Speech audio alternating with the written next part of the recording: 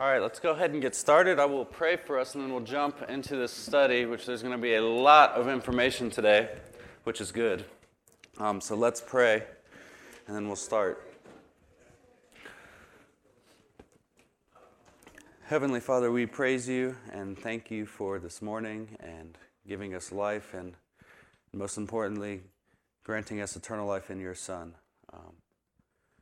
So we pray that we would turn our heart's attention and our focus on your word, and both during the Sunday school hour and then in the service following, that we would be diligent to center our hearts on you, and that our hearts would be changed and transformed to look more like the image of your Son. And we pray this in Jesus' name. Amen. So there's a handout for this study, and Landry's going to be passing them out because he's a great helper. So if you didn't get one, find Landry, who's passing them out in the back there. But today we're continuing our study through the Stephen Dempster's book, Dominion and Dynasty. And today we're going to look at something that is quite important for the rest of the study of his book, and that is, as you can see, the ordering of the Old Testament books. The ordering of the Old Testament books. Now, this is quite a debated subject, and I want to say up front that there's many different opinions, obviously, on this subject. But it's not to say that this topic is, just because there's a diversity of opinions, does not mean the topic is unimportant, or there's not a correct answer. Because I'm going to make the argument that this morning that the ordering of our Old Testament books matters. It matters. And it matters because of what we talked about last week. That the Old Testament is itself one text, one story, one book with a diversity of texts that make up that one book. So if it is one book, then the ordering of the context of that book matters in how we understand its meaning. It's pretty basic. That's how we interpret it. Another way we could say this is that the editor of the Old Testament, the one or the ones who decided where to place the Old Testament books, did so intentionally, did so purposefully to convey meaning. And by their intentional placing or ordering of the books, we can discern something important about what is being communicated by these authors and the editor. This will make more sense as we go on and look at Dempster's and others' arguments for how the book should be ordered and how it affects our understanding of the text. After this, we're going to then briefly go through Dempster's chapter 2 of the book, where he gives an overview of the plot of the Old Testament, a very brief overview, by examining the introduction and conclusion of the Hebrew Bible, of the Old Testament. So I first want to explore a couple of questions for us this morning. And the first I already answered, really, but we're going to talk about it in more detail. And that is, if you're taking notes, is the order of the canon, specifically the Old Testament, significant for doing biblical theology? Is the order of the canon, specifically the Old Testament, significant for doing biblical theology or interpreting the big story of the Bible, the big story of the Old Testament? And the second question is, how then should we order our Old Testament books? How then should we order our Old Testament books? But first, I just want to share how me, Dempster, and other biblical theologians, although I'm not even in the same sentence as these guys. But in this field of biblical theology, thinks the book should be ordered. Because as I'm sure you've guessed and can tell based on the title of this lesson and these handouts, we don't believe our English ordering of the Old Testament is the best ordering that we should use. Dempster is going to advocate for and use in this book what is called the Tanakh ordering of the Old Testament. Tanakh, which is the ordering of the Hebrew Bible, of the Jewish people's sacred scriptures. And we'll get into the reasons why later in the lesson, but at first hearing that, I think one legitimate response you could have is, well, what do you mean the order of my Old Testament books is wrong in my English Bible? How does that work? How can I trust it then? And the first thing I would say is that all the necessary contents for life and growing in godliness are all there in our English Bibles. In other words, there's nothing missing from our English Bibles that is in the Hebrew Bible. In other words, we have the full canonized story of the Old Testament with all the necessary contents in our English Old Testaments, which is huge. It's very important. And the other thing I would say, and this may even be more important, is that no matter how you order the books of the Old Testament, or I guess more specifically, no matter if you use our modern English ordering or the Hebrew ordering, there will be no theological or doctrinal difference, or there doesn't have to be, because it's the same contents. Meaning if you use the Tanakh ordering, or if you use the English ordering, you can affirm and believe the same doctrine. The ordering of the books, then, is not a heretically dangerous place to be. Now, having said that, obviously, I do think it matters, which is what we will talk about. But I just want to put it into perspective that the issue of the ordering of the books is not something that is fundamental to our faith or fundamental to, I would say, even Christian discipleship. But with all that being said, I want to read a quote to you from an Old Testament professor who's very important in the field of biblical theology in the 20th century. It's a man named Brevard Childs. Brevard Childs. And I'm still recovering from throat stuff, so I'm going to have to take a lot of water breaks. But this is a quote from him on our ordering of the Old Testament books in our English Bibles. He says, "It is historically inaccurate to assume that the present Christian Bible represents ancient and completely fixed traditions.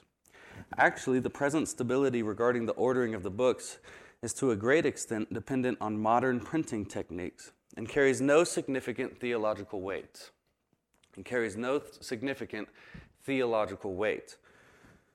Now, I think this quote is important because it tells us, which I think is 100% true, that the reason for our current ordering of the Old Testament books in our English Bibles has everything to do with modern printing technology. Well, maybe not so modern to us, but modern in the relative to the history of the world.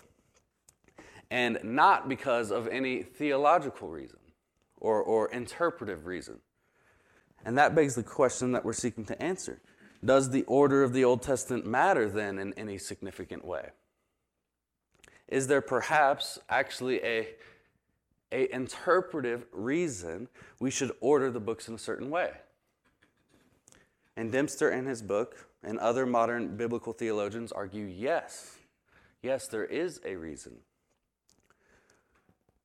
And one thing I want to think about when answering this question, and I'm following closely along the argument of a professor named Jason DeRushi, but I first want to think about and explore the concept of canon, of Christian canon scripture. And this is pretty basic but important to our study.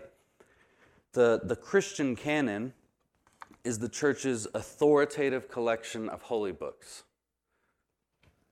God authored all of these texts. So by books, I'm saying the books that make up the Bible, not that there's anything other than the Bible. But God has authored all of these texts through human agents, and it is made up of what we now call the Old and New Testaments. In our Bibles, the Old Testament has 39 books, while the New Testament has 27. Theologically, the concept of canon is extremely important because what makes up the canon of Scripture or what theologians sometimes call the essence of the canon, is bound up or contains only the authoritative word of the Lord. Nothing more and nothing less. So another way to say this is that the written text became canonized not by the decision of the recipients fundamentally, although there were decisions that were made by the church and in time and space and history. There was councils developed. But fundamentally, texts were canonized because of their source. So we and the Protestant church have always recognized our scriptures as canonical, or the scriptures that are canonical, because it is by nature those scriptures that are the very word of God. And so theologically, the concept of canon is important because it tells us, or it reminds us, that God is the final, ultimate source of those texts, the divine author of those texts. Now, a proper view of canon then requires us to understand that God not only gave us books, right, the books of the Bible, but progressively shaped one book, the Scriptures as a whole. So this is what we talked a lot about last week. If you weren't here, you can listen to that on the website or podcast. And here is the big claim and answer to the question that we are seeking to answer, right? Is the order of the canon significant for our doing biblical theology? The answer is yes, because the meaning of Scripture, or we could say the interpretation of the big story, of that grand narrative of the Old Testament, is influenced by the order and the relationships of the smaller books, of the parts of that big story. And I think this should make sense to us because we see this in individual books of the Bible as well. So think of the book of Psalms. It has widely been held within the Protestant tradition that God inspired over a 1,000-year period different psalms from different authors, which led to the editor or editors of the Psalter to place all the psalms in a particular order in 5 different books. You can see that if you open up your Bible right now. There's 5 books in the Psalter. And that order, so where the psalms are placed, convey meaning to us as the recipients of that text. You could say the different parts of the Psalter, the 150 individual psalms, are placed purposefully in the larger book of Psalms to show us, to tell us a message of the entire book. So that is not really a controversial statement to have or to believe. The church has confessed that over the years. And in fact, I would argue that this is the only way that we can rightly interpret the book of Psalms and its larger meaning as a book as we would understand it. And I think we should think of the Old Testament and the Scriptures as a whole in the same way that we would interpret the Psalter. So God not only led individual authors to give us books, but He also guided editors to give us one book they progressively shaped. Therefore, the order of that book should matter to us, right? Because it should matter to us because it shapes our understanding of the overall message of the Old Testament and the Bible as a whole. And the biggest reason this matters for the discipline of biblical theology, which, remember, this is what this study is, biblical theology, is because doing biblical theology demands that we assess intertextual connections, so connections made within the text that are necessarily informed by a book's placement in the larger story. That's fundamental to the discipline of biblical theology. So a scholar named Gregory Goswell writes well of this point. He says, where a biblical book is placed relative to other books inevitably influences a reader's view of the book. on the supposition that juxtaposed books are related in some way and therefore illuminate each other. A prescribed order of books is de facto interpretation of the text. The order of books is de facto interpretation of the text. And I think that is exactly right. And we're going to think about a few examples of this later when we look at the Tanakh ordering of the Bible, which you have in your handouts. But one example DeRoshi notes in his essay on this topic is that in our English Bibles, 1st and 2nd Chronicles comes right after 1st and 2nd Kings. And both of these books contain many of the same contents, right? Which can cause the reader to feel like that the same story is being told, just in different words and from a slightly different perspective, right after each other. Which might lead someone to think this must be really, really important because they're right after each other. Repetition conveys importance in some way. And so that could shape how someone would then interpret that book, you see? But if Chronicles actually comes at the very end of the Old Testament and is separated by all the prophets and the wisdom literature, then the book takes on a slightly different place in the larger story. The message of Chronicles, which follows the kingly line of David, is then viewed more anticipatorily, looking towards the future, pointing ahead as the end of the Old Testament, but pointing ahead to something greater, to the fulfillment of the Davidic kingdom promises, which the New Testament realizes right through Jesus Christ. So that's just one quick example of how the ordering of the books in the Old Testament will likely affect one's biblical theology. But before we go on, any questions or comments? That's true. You could make that argument. Yeah. I would just argue, as we'll see as we go on here, I think there's more points of connection we can find in the Hebrew ordering, which we'll see. But you can disagree for sure. Well, it's not a big point. Yeah. I mean, that is why in the English ordering, they said this same author, let's just put it next to Jeremiah. But it's actually a different form of literature. So if we're looking at how they ordered the books of the Bible, it's quite different. Yes, Mike? Well, I agree that Yeah. Well, you're pressing on a very big pressure point. That's quite controversial. And I chose my words carefully because really the question is, were the editors inspired? Yeah. And if the editors were inspired by God, which one? Because we have all these different versions. So that's why I said, You're promoting the Hebrew. yes. I don't think I would go as far as to say as they were inspired, because even in the Hebrew, we're going to see, even in the Hebrew tradition, there's different orderings of those books, although slightly different, based on the different rabbinic traditions. I'm sorry, Blake, go ahead. No. Just putting it in the order that it was received. Yeah, y'all are really good. Y'all are getting to the pressure points of the debate. But I would just say, you still have the same issue with your English ordering. I don't know which one of them is order of revelation. So neither of them are like chronologically.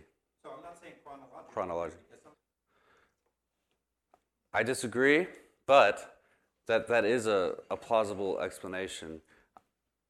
Let's see. I want to see if I give the rest of this evidence to see if you have maybe a different view. But those are really good questions that you should be asking when I'm saying these things. So this is good. But let's go to the question now of how we should order the book, since we're talking about it. And I've shown how I think the order matters to our study of the Old Testament. Now the question is, how should we order them? And again, Dempster advocates for the use of the Hebrew Old Testament ordering, which is often called the Tanakh. Tanakh is an acronym for how the Hebrew Bible is divided, which is into 3 parts. You can see this clearly on the handout I passed out. So notice the numbering of the sections 1, 2, 3. the Torah, which means law, the law, the Nevi'im, which means the prophets, and the Ketuvim, which means the writing. So the Torah, Nevi'im, Ketuvim becomes Tanakh for short, as the acronym. So the Old Testament in this ordering consists of 3 books: the law, the prophets, and the writings. Or sometimes the writings are just referred to as the Psalms. So the law, the prophets, and the Psalms. The law, the prophets, and the writings. And if you notice on the sheet I provided, listed out the ordering of both our English versions of the Old Testament and the Tanakh ordering, so you can just visibly see the differences. And the first thing I would say is that there isn't major differences. There are differences, but there's not major differences. Notice that the Pentateuch is the same, which is really foundational to our understanding of the grand narrative to the Old Testament. This is where we find most, if not all, of the foundational teachings and themes that will be traced out through the rest of the Old Testament and the biblical storyline. So there's some real similarities in the orderings, but there are also some differences. Notice that the 3-part or tripart division of the books, you see the law, which is the Pentateuch, the prophets, which contain the books that we consider to be the prophets, minus Daniel, but it also contains the historical accounts of the Israelites entering the Promised Land in Joshua, and the historical narrative accounts of the kingship of David in Samuel and David's line in Kings. It's called the former prophets. I think that's quite interesting. Also, you can note that the 12 minor prophets were historically one book called the Book of the 12 that would end the Nevi'im, or the prophets section of the Old Testament. Then we go to the writings, which start with the poetry and wisdom literature of the Old Testament and ends with the finishing narratives, or the last historical narratives of Israel's history as they're exiled in Daniel and return from exile in Ezra and Nehemiah, which were also one book historically. So Chronicles ends the Old Testament as sort of a summary account of Israel's history, as James mentioned, and until their return from exile. So again, like I said, there's some debate regarding the order of these last books, but generally they're found most popularly in the order that I gave in this handout.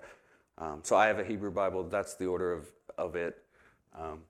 Esther is sometimes grouped with the other books, and not grouped with where it is on that list. So also notice that Samuel, Kings, and Chronicles were not broken up into 2 books like in our English Bibles, which makes sense to us because when we read them, we know that they're in fact one story. It's not 1 or 2 different stories. It's one story, so they're grouped together. But I want to give 3 reasons why I think we should adopt this, to you skeptics, and use the Tanakh ordering of the Old Testament. And I'm going to be relying on this from my Old Testament professor in seminary, Dr. Jim Hamilton, who released an article, if you want to read it, that goes into more detail of these 3 reasons. But I find them convincing, so I'm going to try them out on you. And the first reason is that the first reason we should use the Tanakh ordering is that there isn't a historical Christian ordering of the Old Testament text. There isn't a historic Christian ordering of the Old Testament text. That is to say that the order of our English Bibles doesn't match any order we see in the Old Testament orderings of the early church fathers or any pattern through church history. So we can make the conclusion then that if there was not an agreed upon order of the Old Testament books in the early church or in the church historically, then there isn't a Christian ordering of the books. Because if there was an ordering of the books that was Christian, in the sense that the church universally affirmed a certain ordering as right and true, then I think it would be incumbent upon us to follow that ordering, right? To stand in line of the tradition of the confessing church. But there doesn't seem to be a universal recognized Christian ordering of the Old Testament, which means there isn't anything special about our English ordering. That means we need to necessarily keep it. Although we did memorize all these songs, so that is a good reason. But it doesn't necessarily mean we need to keep it. And early church fathers such as Jerome and Origen gave different ordering for the Old Testament. And there wasn't a uniform Christian ordering until the advent of the printing press, and then until they could uniformly print the same order en masse.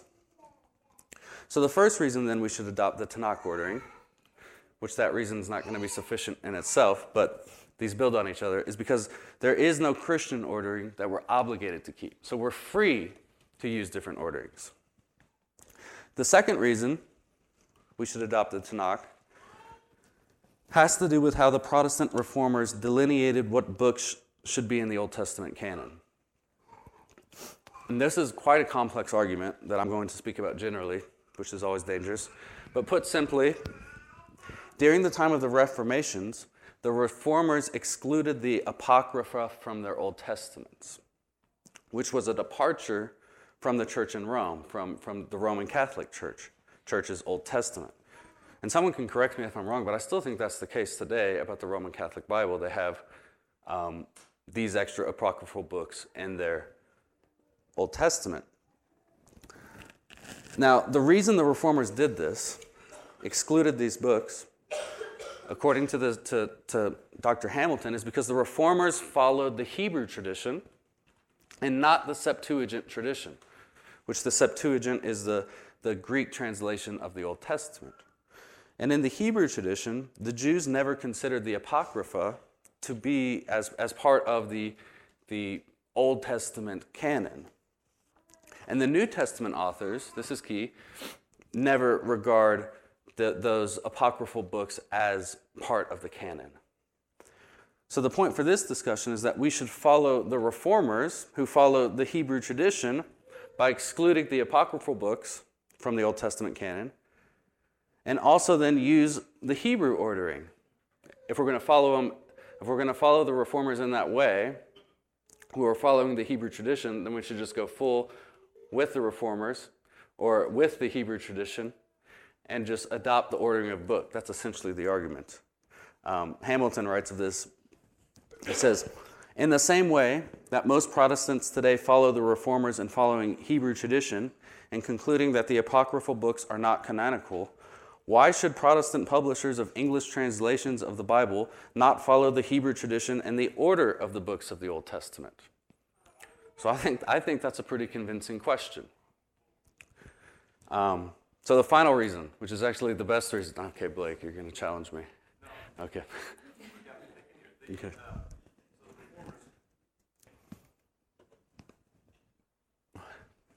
Not to my knowledge, but I'm not an expert in this. That is, yeah, it very well could be, and I would love to find out. So we'll read more books and learn. But the final reason I think we should adopt the Tanakh, which I think is actually the most convincing reason, the most important reason, is this is the order Jesus knew and acknowledged. This is the order Jesus knew and acknowledged. And that's a bold claim, but I think it's pretty clear in Scripture. So if you have your Bibles, you can open up to Luke 24:44. And in there, Jesus says, "There are my words that I spoke to you while I was still with you, that everything written about me in the law of Moses and the prophets and the Psalms must be fulfilled." So notice there Jesus says the law, the prophets, and the Psalms, which is a very common way the Jews would refer to the Hebrew Scriptures, to the Tanakh ordering. And I think it shows the same tripart division found in the Tanakh ordering. The law, the prophets, and the writings, or like I said, the Psalms. The second place we see evidence for Jesus using the Tanakh ordering, this one's a little more difficult, but it's in Matthew 23, Matthew 23, you don't have to turn there, but verses 34 through 36. But what we see here is Jesus rebuking the religious leaders and saying that they will persecute and kill his followers. And in verse 35, he says, that will happen so that on you, the religious leaders, may come all the righteous blood shed on the earth.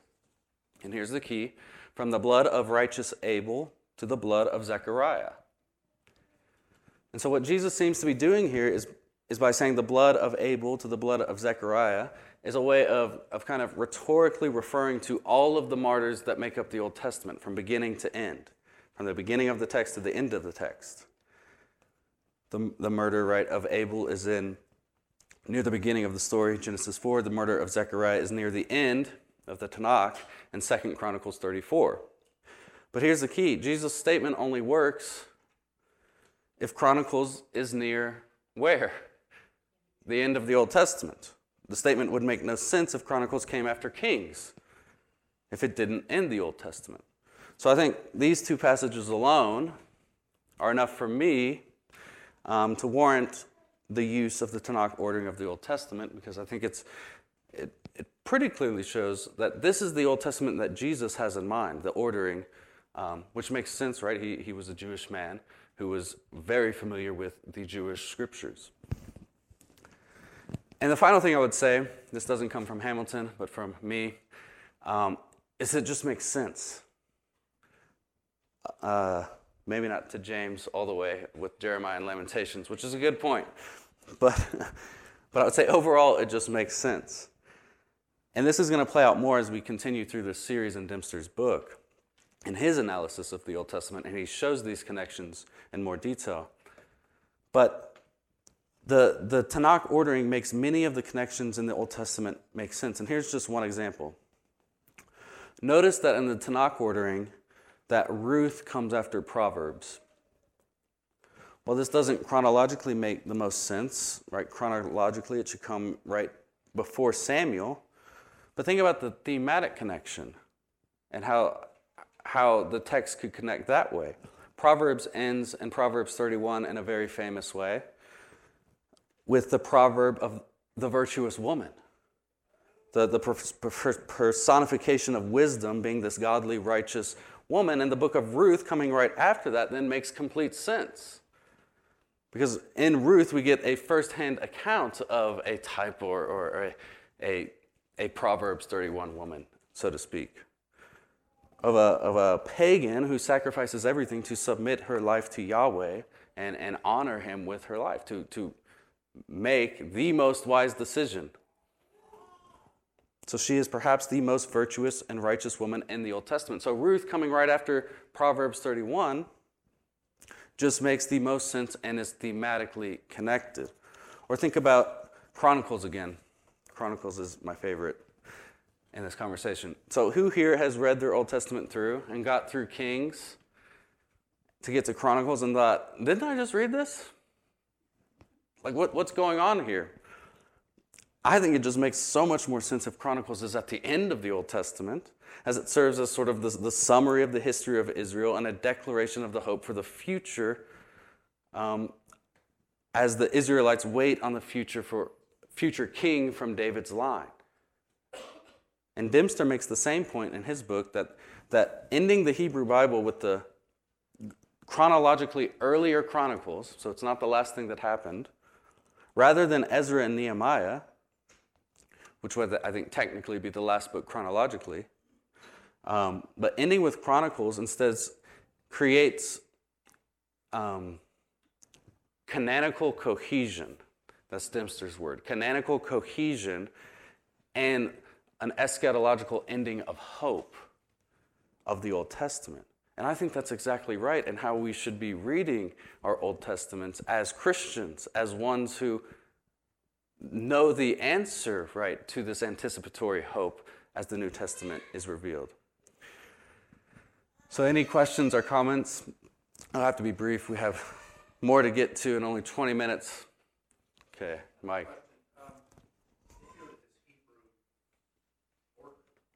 I'm going to argue yes, and I think Dempster's arguing yes. And I hope it'll be proved throughout this study. But I would also say we have benefited as being part of the church from scholars who have done this study of the Tanakh ordering and the textual connections that then find their fulfillment in Christ. So even if you do not adopt this ordering, you're benefiting, I guarantee you, you're benefiting from scholars who have. And so then when you make these connections in an English ordering and some other ordering, we're all benefiting from the labor, I would say, of these scholars and of this tradition. Yes. Me undo English Christendom? No way. I love English Christendom. No. I mean, I know there's a series of professors at my seminary that write a letter to Crossway, I think yearly, asking them to publish a Bible with the Tanakh ordering. So I don't think that would be bad. I think we should keep our Bibles. But what I do personally devotionally is if I'm reading through the Old Testament, I read through the Tanakh ordering. But like I said at the beginning, all of the contents are there. The doctrines are the same. You're not going to get anything. You're not going to get a non-triune God if you go to the Tanakh ordering or something like that. And you can keep your songs, the nice songs that help us memorize the English ordering. Although I'm sure we could create one for the Tanakh ordering in like 25 minutes, maybe. Okay, so now in our remaining time, I want to explore chapter 2 of Dempster's book, where Dempster gives the overall plot and structure of the Old Testament. And he begins with the presupposition that we should expect to see a plot, that we should expect to see a plot of the Old Testament given the conclusions that he made in chapter 1, which we've talked about quite a bit. That is that the Old Testament is one book with one grand narrative, one grand story. And really the claim of Dempster in this chapter is that the structure of a literary work, in this case the Old Testament, shapes its content. Specifically, the beginning and ending of the work, or the introduction and conclusion. So the structure given by the introduction and the conclusion provides a means of organizing all of the information in the body of the text. So arranging the many subplots found in the text into a larger pattern. That's what the introduction and conclusion serve the literature. And this is not to say that the middle of the text, so not the introduction or the conclusion, isn't also organized in some way. The middle of the body of the text must also be at least loosely organized to make any cohesive sense to us as the readers of that text. But Dempster's argument is that the beginning and ending of a work are extremely important from a literary point of view, as it gives the foundational structure that the whole text operates in. And so, following the Tanakh ordering, the introduction and conclusion of our Old Testaments then are Genesis and Chronicles. And what Dempster's calling the narrative bookends of the whole text of the Old Testament. The narrative bookends of the Old Testament. And what Dempster notices and explains in this chapter for us is that both Genesis and Chronicles are very different. Right? Genesis is about beginnings, the beginning of the world, of humanity, of sin and death, of civilization itself, and of the nation of Israel, God's chosen nation. Chronicles is largely just focused on the Israelite nation, with a particular focus on David, Jerusalem, and the temple. But given these differences, there's also striking similarities between the two books, which Dempster points out. And this is key. And the big similarity is that Genesis and Chronicles are virtually the only books in the Old Testament that are saturated by genealogical lists. So the narrative in Genesis has 10 genealogical formulas. This is when we read, these are the generations of so-and-so and so-and-so. And in Chronicles, all of the genealogies are front-loaded to the first 9 chapters of the book, which I'm sure we're all aware is not the most exciting way to start an Old Testament book. So now one of the key purposes that the genealogies serve in both of these books is that it shows a divine purpose that moves history to a specific goal. A divine purpose that moves history to a specific goal. So Genesis begins with Adam, and the storyline unfolds through history by the use of genealogies by the author until we get to Abram. Then the narrative follows the life of Abraham and his descendants, and Genesis closes with Abraham's grandson, Jacob, predicting that an individual from the family of a great-grandson of Abraham, Judah, would wield a ruling scepter over all the nations, to be a sovereign king of all, to be a king from the line of Judah. We see this in Genesis 49. Chronicles begins with Adam and moves rapidly through history, again, largely by using genealogy, similar to Genesis, until we get to David, who is from this tribe of Judah. And after David, there is the explicit hope in a future seed from his line, who will rule the nations. And we see this in 1 Chronicles 17. This is a brief overview. We're going to go into more detail, so don't think like you have to get all these. This is just a brief overview. But just notice, very similar, 1 Chronicles 17, very similar to Genesis 49. So we could say the point of the genealogies in both the books is to point to a culmination in the Davidic line, the Davidic dynasty, pointing towards a greater Davidic king, which we know on this side of the New Testament is Jesus Christ. So now you see where Dempster gets one half of his title, dynasty. Another point of connection he makes between the intro and conclusion of the Old Testament, between Genesis and Chronicles, and this is key to the thesis of the book, is that according to Dempster, both books are also about land, or what he calls geography and dominion. So there's the other half of the book title, dominion and dynasty. So in Genesis, we see the world is created by the command of God, by the command of God's word. The Garden of Eden is the habitat or dwelling place for human beings until they get exiled from there as the result of the fall into sin, of their fall into sin. And when Abram arrives in the story, God promises him and his covenant with Abraham to give him what? A land to call his own, land.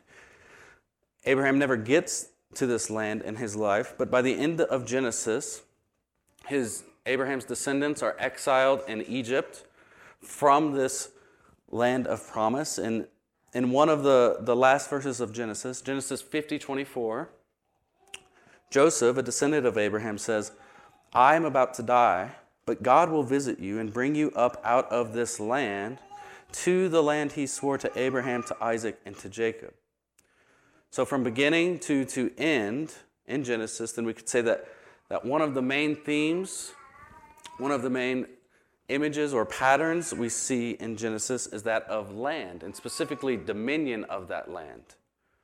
Chronicles, as Dempster notes, also focuses on land, but specifically Chronicles focuses on Jerusalem and the temple, which is in that promised land to Abraham. So the heart of Chronicles concerns Jerusalem and the temple under David and Solomon, which accounts for about 20 chapters of the book of Chronicles.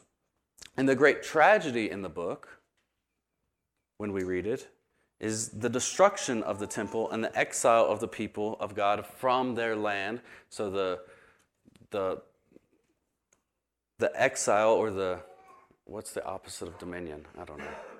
The non-dominion that they experience because of their sin and exile of the land that God promised from them. Right? They were exiled to the pagan land of Babylon. Yet much like Genesis, Chronicles doesn't end in exile, but with a word of hope and promise from a directive from the Persian king Cyrus. We read at the very end of 2 Chronicles in chapter 36, verse 23, it says, "Thus says Cyrus, king of Persia, the Lord, the God of heaven, has given me all the kingdoms of the earth, and he has charged me to build him a house," where? "At Jerusalem, which is in Judah. Whoever is among you of all his people, may Yahweh his God be with him. Let him go up. So notice here Cyrus's decree for God's people to return to the land that they were to have dominion over and to rebuild the temple. So as we look at these two books, here's the point.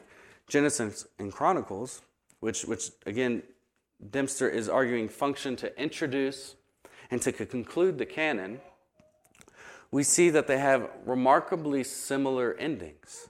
And they keep the main storyline in view with two of its important themes at the forefront, dynasty and dominion, or I guess I got it backwards, dominion and dynasty, which is realized through the Davidic house. And what undergirds these twin themes of dominion and dynasty, and this is key to understanding the whole story, but what undergirds these themes throughout the Old Testament is the relationship between the Creator and his human creatures on earth, namely, his human creatures on earth. God creates humans like himself in some way for a relationship with them. And as we will see next when we study Genesis in detail, so it won't be next week but the week after, humans' main task as being God's representatives is to exercise lordship over the earth, to represent God's rule on earth. And as we know, as the story goes on, from the fall into sin, they fail this task of subduing the earth. And the rest of the Old Testament story recounts the restoration of the relationship between God and man through these twin themes of geography, dominion, and genealogy, dynasty. So now the middle of the Old Testament, so all the books in between Genesis and Chronicles, carries this storyline with the twin themes of dominion and dynasty between the beginning and the ending of the canon. So at the end of Genesis to the beginning of Exodus, we see Israel's exile in Egypt. We see the exodus and the possession of the promised land, which is the dominion of the land.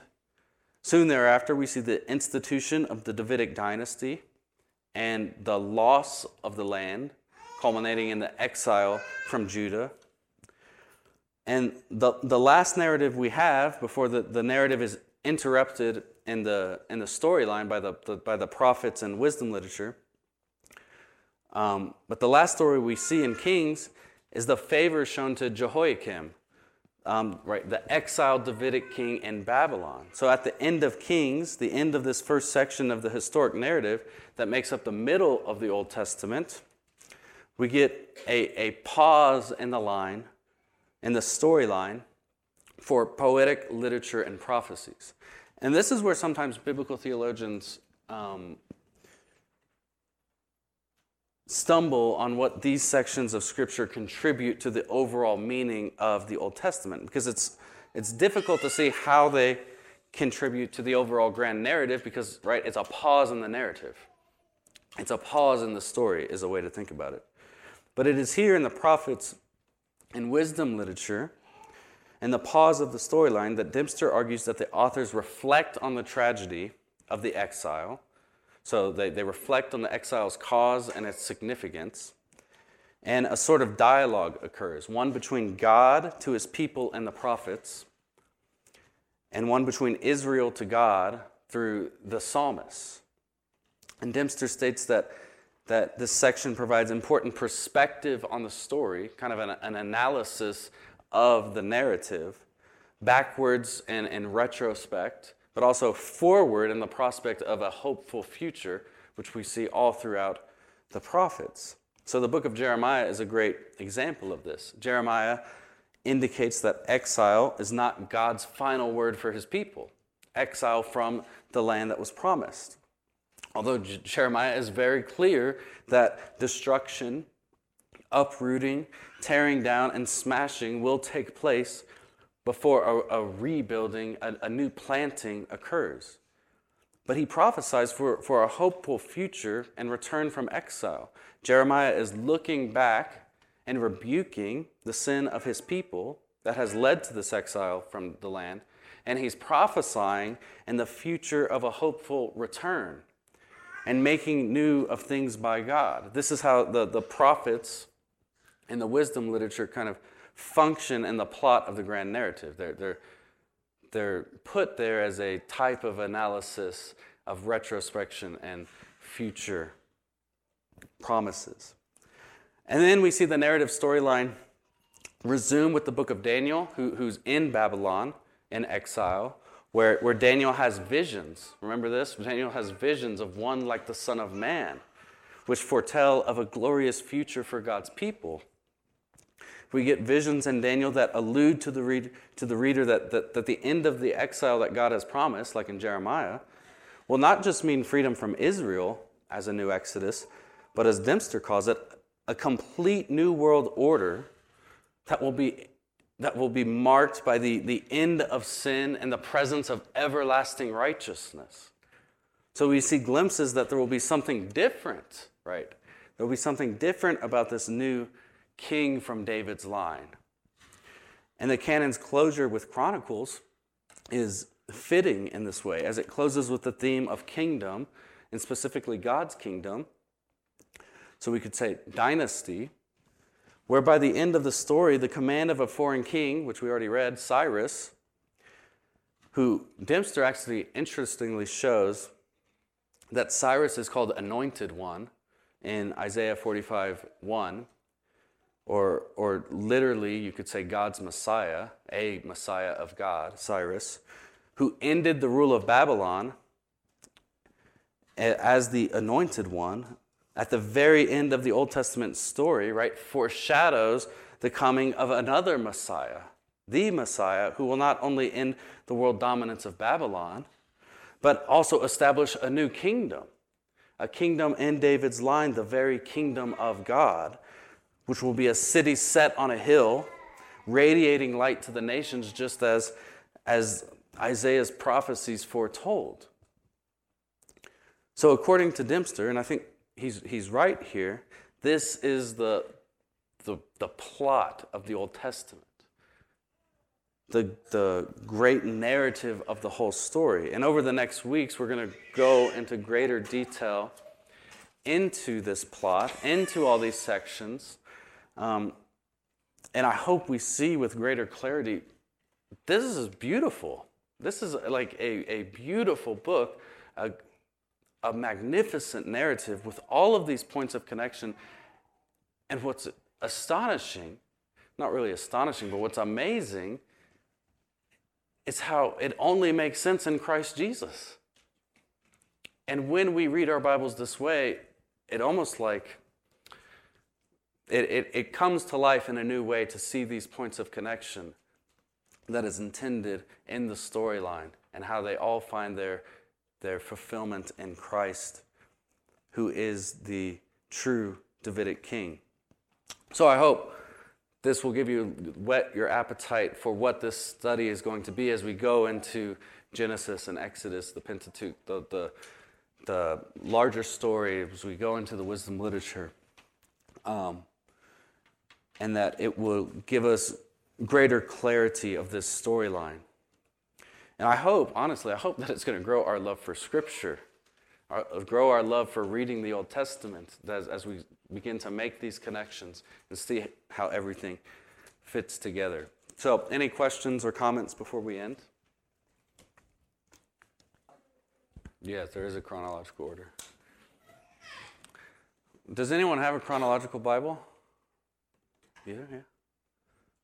I know that they published those. I have never read one, but that would be an interesting exercise to read it as the story kind of unfolds chronologically. Yeah. Anything else?